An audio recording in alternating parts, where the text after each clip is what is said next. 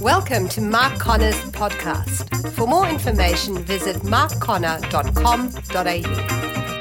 Every room has an atmosphere. It includes factors such as the temperature of the room, the lighting, and the freshness of the air, or the lack of it. In the same way, every relationship and every group, whether it's a team or a family, has an atmosphere. This atmosphere is a combination of the moods and attitudes of the people in the group. Another word for this is culture. It describes what it feels like to be part of that group of people. To add value to any relationship you're in or any group you are a part of, learn to be aware of your own moods, what they are and what may be contributing to them. Then seek to control them. Your moods directly affect the atmosphere wherever you are, for better or for worse.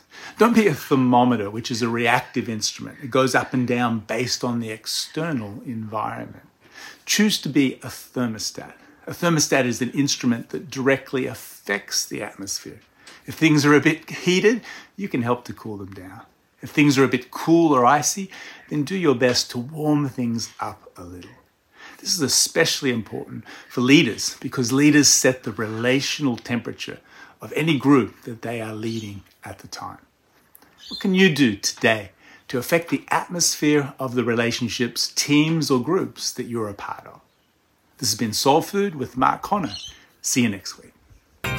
We hope you enjoyed today's podcast. For more information, visit markconnor.com.au.